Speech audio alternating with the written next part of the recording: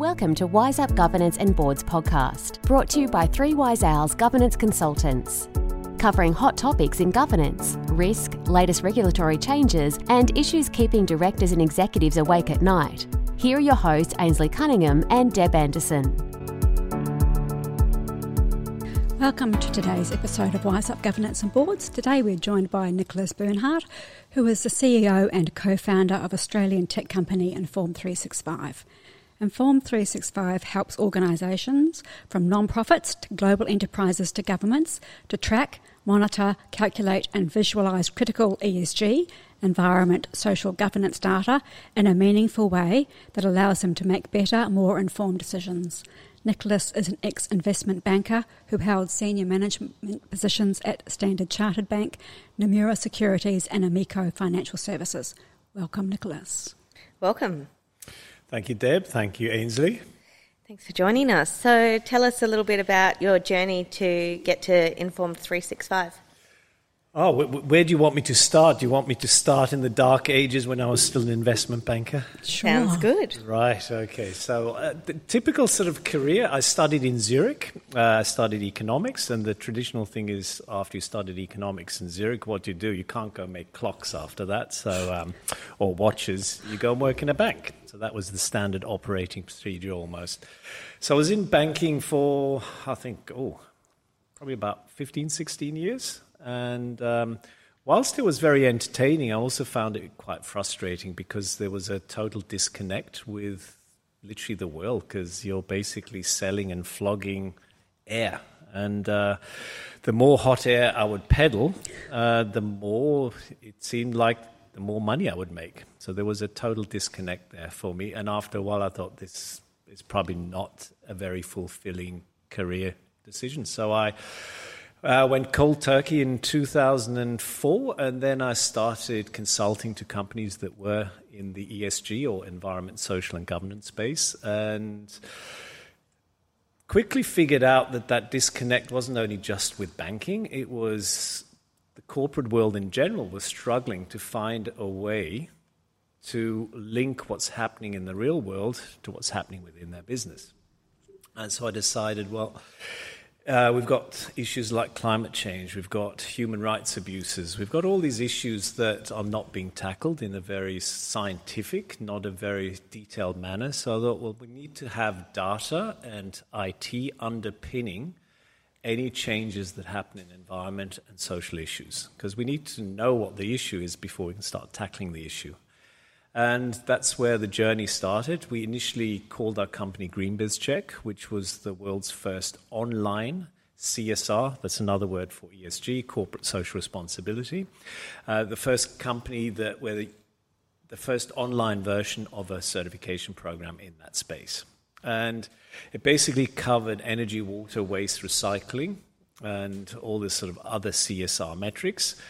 Company would go through an online checklist, get a report and an action plan, and once they hit a certain threshold, that's where Bureau Veritas came in and certified these clients. But 2011, one of our clients reached out to us, probably 2012, and asked us whether they could use our tech platform to start managing, monitoring, and tracking their suppliers, because they were having, funnily enough, almost as a sort of a prediction of the future, they were having issues in human rights in their supply chain, and they wanted to add transparency and visibility in their supply chains. And we thought about it for about a nanosecond and said, yep, this would work really well. Tech supply chains, you've got to get transparency into the nth degree of your supply chain. Let's build some capabilities and resources in that space. And we did that, and we literally pounded the pavement for about 4 or 5 years, hoping to attract clients to listen, what happens in your supply chain is really critical to you as a business. And I'll be brutally blunt with myself. The traction we gained was negligible initially. And I had to look for a polite word for that. But anyway, after in 2017, the Human Rights, the Modern Slavery Act in Australia got passed, and that got passed in November 2018. And that's really now elevated this topic to every senior manager and board member in any organization, basically. And we look at the Modern Slavery Act almost as a Trojan horse. Okay, you have to look after modern slavery now, and you have to make sure in your supply chain there's no modern slavery. Why don't we look at some other aspects that are related to the environment and social aspects? So that's the journey in about 3.5 minutes, I think. Probably felt a lot longer than that in real life. Oh, just a bit. Especially those 5 years of pounding the pavement. So what were some of the challenges you faced during that time? I shouldn't pin it to a demographic, should I? That would be quite discriminatory. It's completely up to you from your perspective. I think one of the biggest obstacles was preconceived ideas, and typically they were held by my demographic, so I can probably denigrate my own demographic, and that's middle-aged white men. They'd been doing business like that for the last 20, 30 years, and so change was hard to come by. And that goes for social aspects as well as environmental aspects. So that was probably one of the biggest challenges. But what I found, if I compare to our early days, the caliber of people working in the space now has escalated to new levels. You've got some of the smartest people working in the environmental and social space these days, which is excellent, because before that, if I was lucky 10, 15 years ago, I'd have a table of hippies around me. Now, I'm being slightly facetious here, but now you've got quality people that say, okay, we've got some issues and we need to challenge them. And it's driven by some advanced corporations where they let those people really drive the business on an environmental and social level. So how easy was it to transition from your supply chain management system to modern slavery? Oh, very easy, because we built that as a core component. So our system is very agile. So a lot of our clients track a whole range of metrics. Most of them obviously now track modern slavery because that's been legislated. But others might track things like conflict minerals or anything to do with timber-related products or health and safety, indigenous spend, local procurement. There's a whole range. What we did was we aligned our platform with ISO 20400, which some people might be aware of. But ISO 20400 is not a certification standard, but it gives you a framework as to what you could be tracking in your supply chain. So it covers things like governance, human rights, labor, environment, fair operating practices, community, and then there's one more, and I always forget that one, consumer issues. There we go. Those are the 7 bubbles that you can sort of start looking at. Most companies do a mix of those 7 or highlight certain aspects of those 7. And what do you see as the poster child in this space that for organisations that have really got on board and they've kind of taken it to the next level in their organisation? Well, there's quite a few internationally. I would say Patagonia would be a poster child, and this is their strategy. I mean, they've been living and breathing sustainability ever since they started their organization. It's part of their core being. A local company that I'm quite happy to give a plug to, Outland Denim. Outland Denim is, I think they're just up in Helensville, if I'm not mistaken, local company in Queensland. Basically, their philosophy, I hope I'm not getting this wrong, but they guarantee that they're paying above minimum wages, and they set up their own factories and ensure that their staff are getting above and beyond minimum wages. And working really well. Their sales are increasing constantly, so obviously there is a need for ethical products. And probably maybe worthwhile mentioning at an Australian level, I would like to also suggest that the Property Council of Australia has taken leadership in this space as well. You might know that last year, October 2019, Property Council launched an Australian-first shared platform for their members to combat modern slavery. So it was not the usual sort of Stockland, Mirvac, Lend-Lease, tackle modern slavery in their little silos, but they do that collaboratively. Modern slavery is a non-compete space, let's face it. We all want to eradicate it. Well, not all. The perpetrators don't want to eradicate it, but normal, healthy, sane people want to eradicate modern slavery. And so it was good to see an industry organization take the lead and say, look, we're just going to do this because it will be much more efficient and the impact will be a lot greater. And have you found any others in that space where they could be doing it in silos, other industries that have kind of banded together to tackle this problem on a united front? Absolutely. So it's been almost like a very good example of best practice to collaborate in this space. So we've since launched 2 more shared solutions. One is in the health funds insurance business with NIB, HCF, Teachers Fund, and one more, and I've just forgotten which one that is. But also in the utility sector, we're about to launch one with an organization called EPSA, and that includes a variety of members such as South Australia Power, Western Power. We don't quite know the setup yet, so those are 2 that I think are definitely going to be part of that. But again, that collaborative approach. So if we're a reporting business that has to do modern slavery reporting, which is imminent, what are the steps involved? Well, the steps are, the initial steps are you look at your policies, your procedures, your framework. Do you have that even embedded in your procurement? The second stage is starting to look at your risk within your supply chain to start identifying where are the risks in your supply chain. And then the third phase is where typically a company such as ours would come in to start engaging, monitoring and tracking those suppliers and pushing that data into dashboards, which in turn then underpin your statement writing. But there's 7 key components to a statement, and it's quite well documented in the Commonwealth guidance documents. And how have you found organisations going through that process? Has it been similar across the board, or have you found some have taken to it a lot easier than others, or have you found it presented quite a few challenges for some organisations?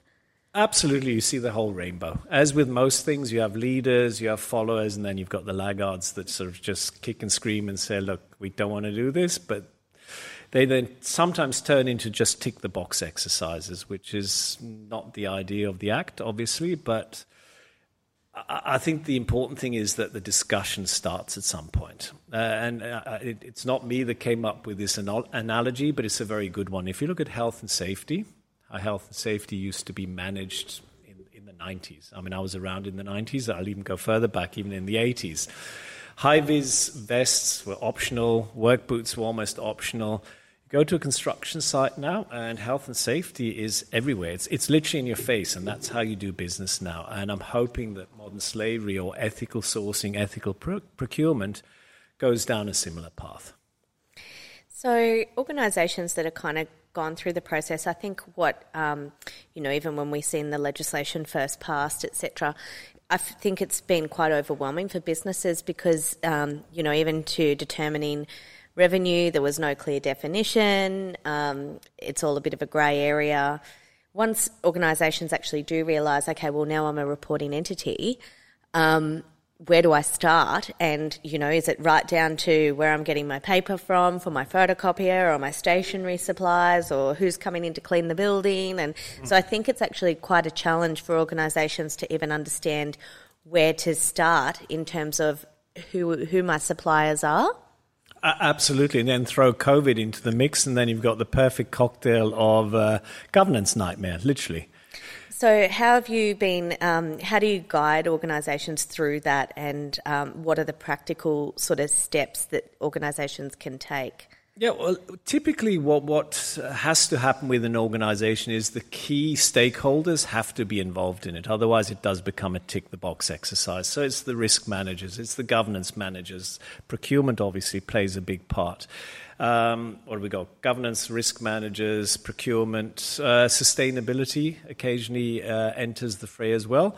To really include key stakeholders in the process is absolutely critical. And then go through the steps. The steps are pretty straightforward, actually. Do our policies include any statements on modern slavery? If they don't, well, that's a good starting point. Do I have an idea of what my consistency or what my suppliers setup is, what the database looks like. Do I even have a database of suppliers? And if you don't, that's another good starting point. Most organizations have a database, but experience would show we've seen some very good databases and some very bad ones. And the very bad ones, well, that's a starting point. You've got to start tidying up your database. You need to know where you're getting your goods and services from. But I guess in answer to your question, this is a very long-winded answer now. No, it's fine. But Tier 1 is your direct suppliers, and that's typically the starting point you're going to look at. So Tier 1 is suppliers that you give money for goods and services to. That's your Tier 1 suppliers. But those suppliers, in turn, have other suppliers. That would be your Tier 2, Tier 3, Tier 4. So typically, most organizations are trying to get transparency in year 1 for their Tier 1 suppliers. And down the track, it will be Tier 2, Tier 3, Tier 4 to get that transparency like a Patagonia. And reporting outcomes, how have you found those? Have they, have organisations been surprised at some of the results? Look, I think so. I think as it's new territory for most organisations, it is, we didn't know we had that much risk, or we don't have any risk, but that has to be wrong too, because we all have a risk. If you look close enough, you're going to find slavery in your supply chain. That's already a given. So again, we see the whole spectrum. On that note, there's I'm not sure if this is worthwhile mentioning, but early next month in December, there's a Good CSR webinar, which will be with the Home Affairs Business Engagement Unit as well. And they're going to talk about literally the good, bad, and ugly of statements that they've seen so far and what maybe the highlights should be or where their expectations are for year 2, year 3, etc. So if listeners actually want to get involved in that, where would they find the information for that webinar? Could go to the CSR website, so that's CIPSA, and then just look up their webinars. I think from memory it's on the 5th or the 6th of December. Mm-hmm. But alternatively, happy to just reach out to us as well if they want to send us an email to info@inform365.com. They'd be more than welcome to do that as well, and we'd point them in the right direction. So with the data you're collecting on Tier 1, are companies collaborating and sharing that data? So they say to you, look, XYZ's already done this. With their approval, are you sharing that information across the board? In an ideal world, that would be the answer, yes. We'll share everything. But the data we collect for some of our clients where we build standalone solutions, that data is proprietary to that entity and their suppliers. So there's no way of sharing that data. In consortia, like the Property Council's consortium or the Healthcare Fund's consortium, that's where the members of that consortium share the data under certain principles. And I'll give you a very good example. The Property Council, when a supplier completes a self-assessment questionnaire, there's a question, who else would you like to share the data with? And they tick the boxes of who they'd like to share the data with. Now, if I'm, say, Stockland and I'm part of that consortium and I see a supplier is on that database and I would like to see their data, but I haven't got access to it, I can just request access to that data. So we obviously have to comply with privacy laws and concerns on that front. So we have to make sure that the data is not shared in a manner that wouldn't be conducive to that. And are you doing any benchmarking reporting across that information? Brilliant question. That's something that is, I think in 2021, that's going to be a huge exercise for us to see, okay, where are the gaps? Where do we need to put more emphasis? Because year 1, and this is probably a critical aspect of it, we're not trying to blacklist or sort of point at suppliers and say, you're really bad. It's more a fact-finding mission, actually. Where do suppliers sit on this topic? Where are they? How far in the evolution are they? And depending on that, we'll have to provide more resources within our tool to allow these companies to catch up or at least become more knowledgeable in that space. So it's not a point the finger, let's exclude you from our supply chain exercise. That's totally not what the Act wants to achieve. Yeah, it's probably just, raising the bar for everybody. Exactly. Health and safety analogy again. Bringing everyone up to speed and turning it into business as usual. That's what we need to do. Climate change reporting. Right, well, climate change, the other big elephant in the room, not if you listen to certain federal governments, and they shall remain nameless, obviously. Look, climate change is happening whether we like it or not. I mean, we're sitting here on the Gold Coast. It's a beautiful day out there, and life is great. It's very warm in here, actually, but we won't tell anyone that. But look, climate change is an issue, and again, I think we need to drive the message via data. What is happening, and engage people. So what we're finding at board level and at senior executive level, they've all got a whole collection of risks that boards and executive managers are faced with. And what we're finding now is a lot of them are interconnected. Climate change, health and safety, environment, labor, modern slavery, everything is connected in a certain way. And to be a senior manager these days is a minefield, because you have to keep an eye on all these risks.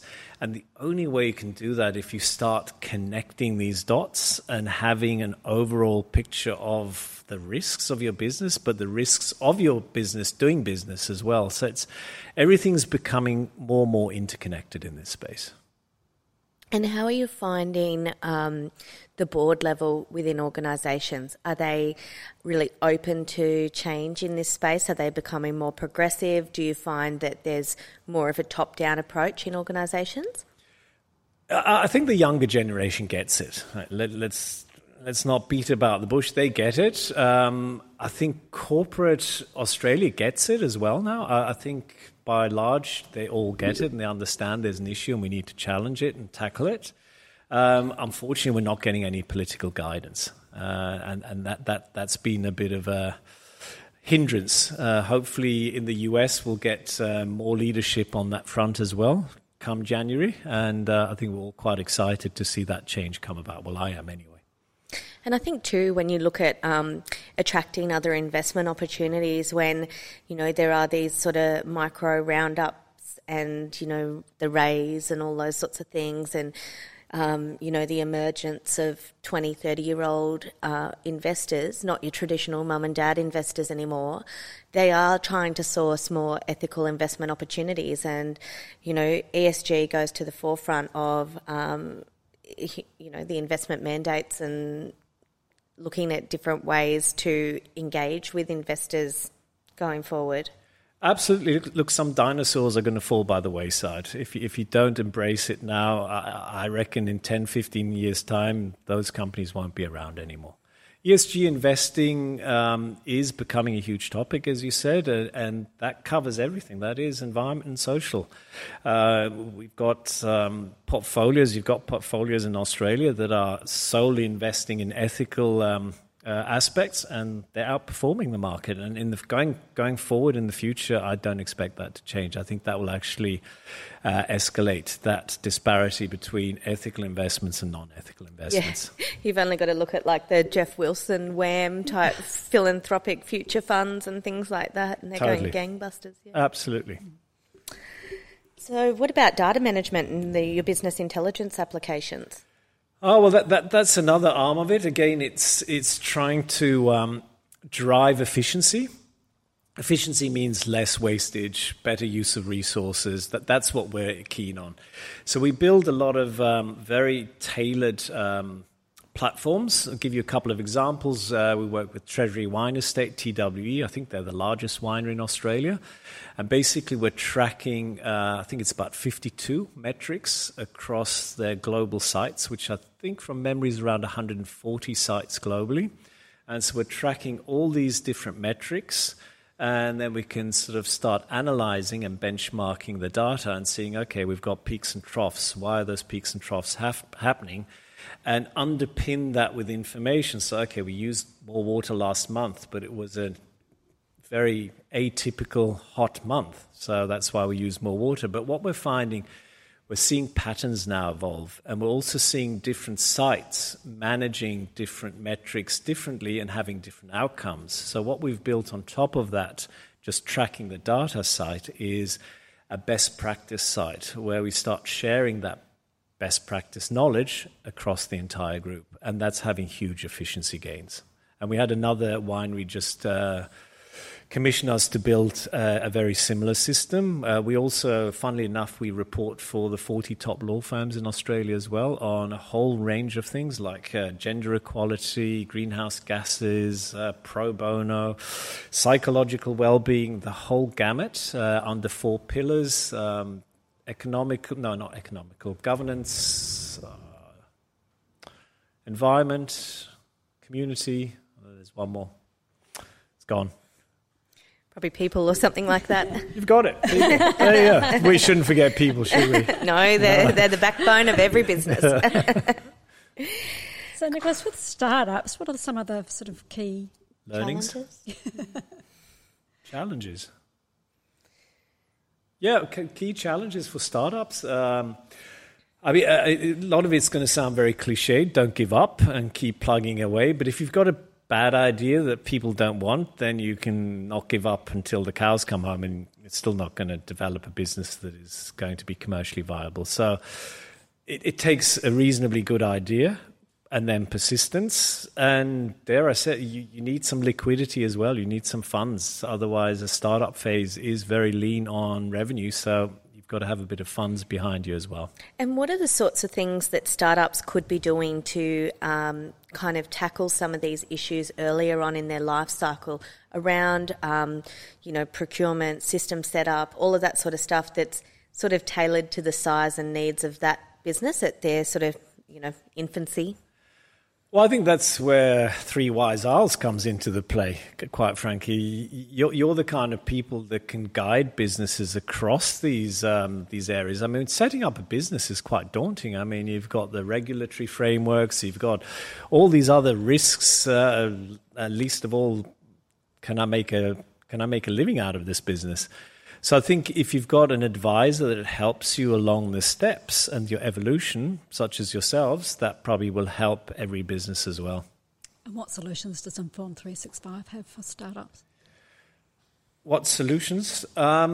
Typically at this stage, we are more geared towards the larger end of town because, you have to have $100 million turnover to report for the Modern Slavery Act. So a startup, if a startup has $100 million turnover, good on them. We're geared for the bigger end of town at this point in time, but it's affordable. We're software as a service, we're monthly charges. We're trying to basically build applications that are very easy to be adapted to the requirements and be agile. That's probably our biggest strong suit. We're very agile. We can track and monitor any kind of metric, and so the pricing level is coming down as well. Economies of scale are kicking in. So in terms of organisations go through the process, they get the data, they've done it for a little bit of time now, and they can start seeing these patterns that you talk about. Where to from here? How can they then start, reducing that or starting to aim towards a best practice type poster child in this space?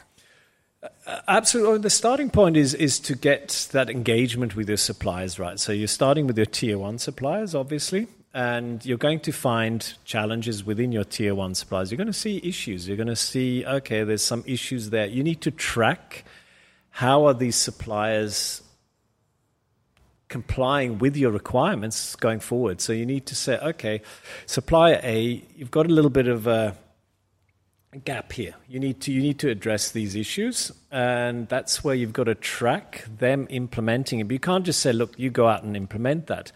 What we do in our application is provide those suppliers with useful resources, so hyperlinks to information that will help them and point them in the direction of the solution to their problem.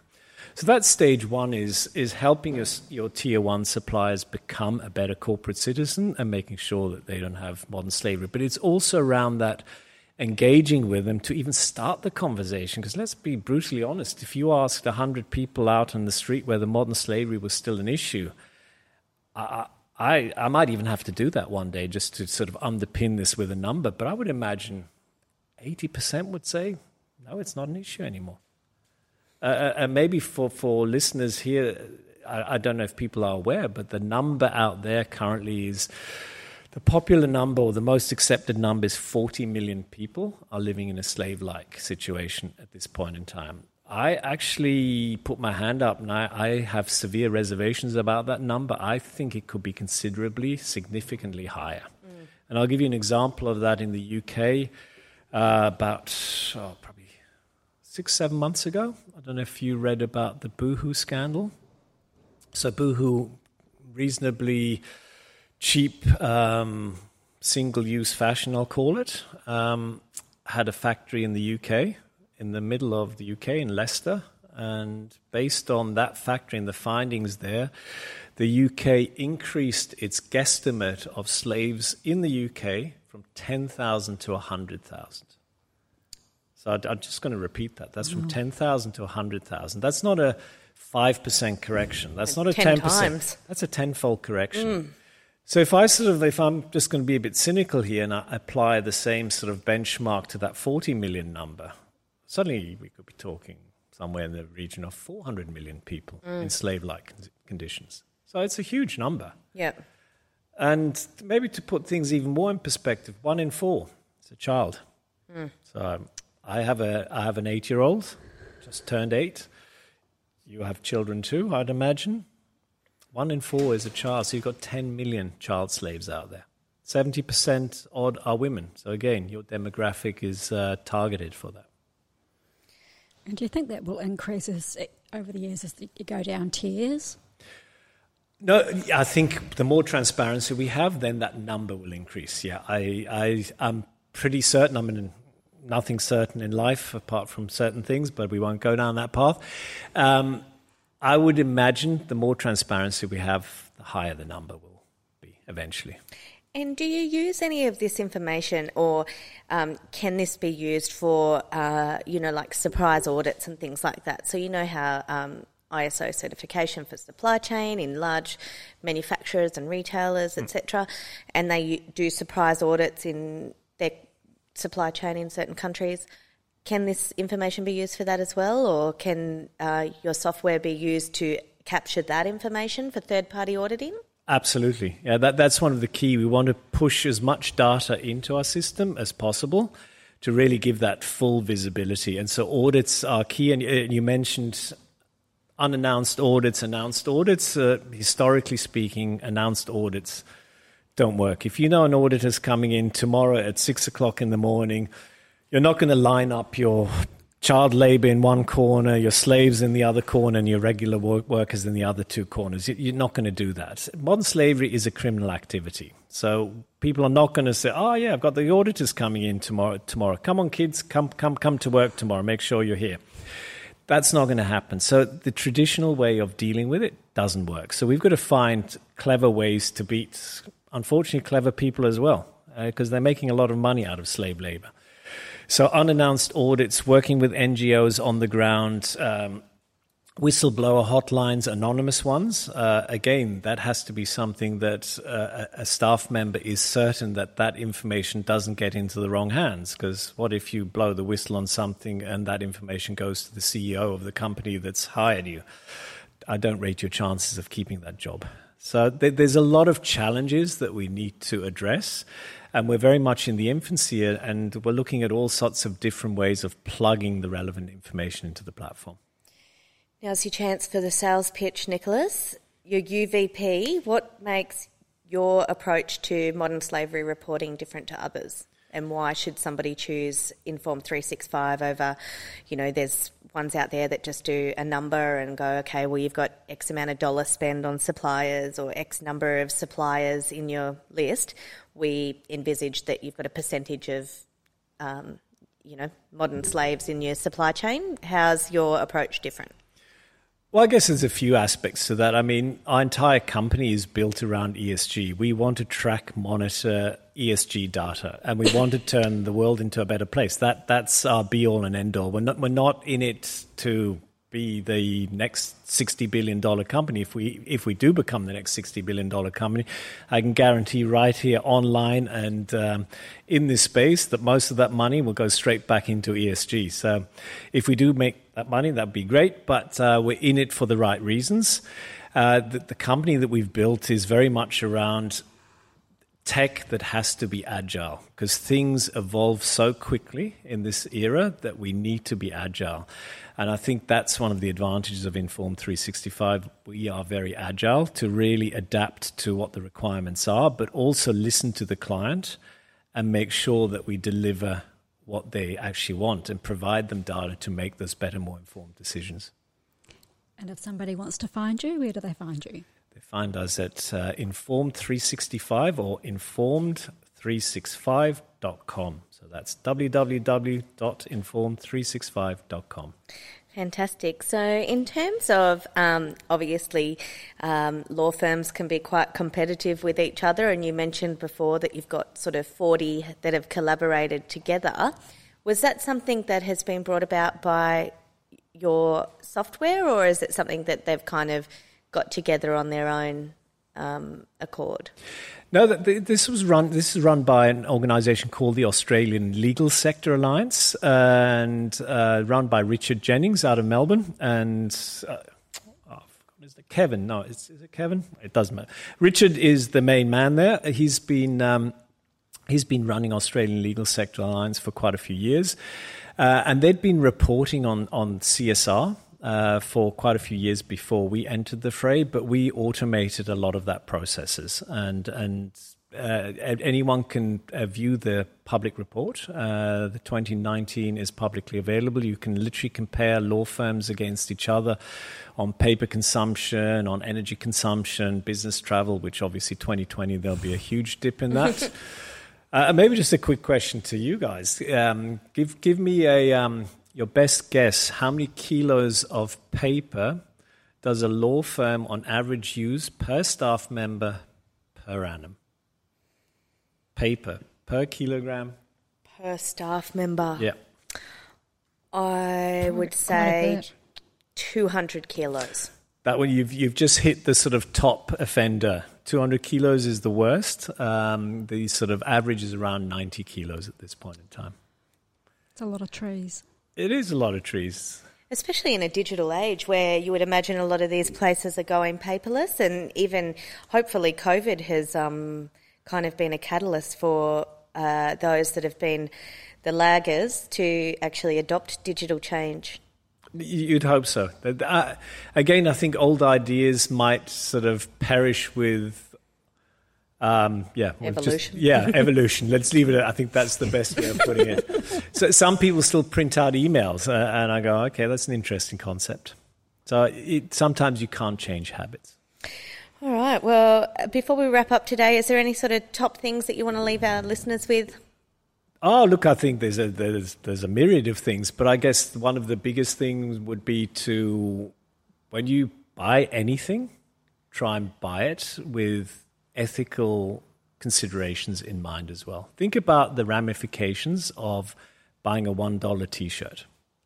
Someone is being exploited for that $1 T-shirt. It may fill a need for you now, but think about the ramifications. Be a bit more thoughtful around the environment and around your fellow human beings, and also every animal and every other species.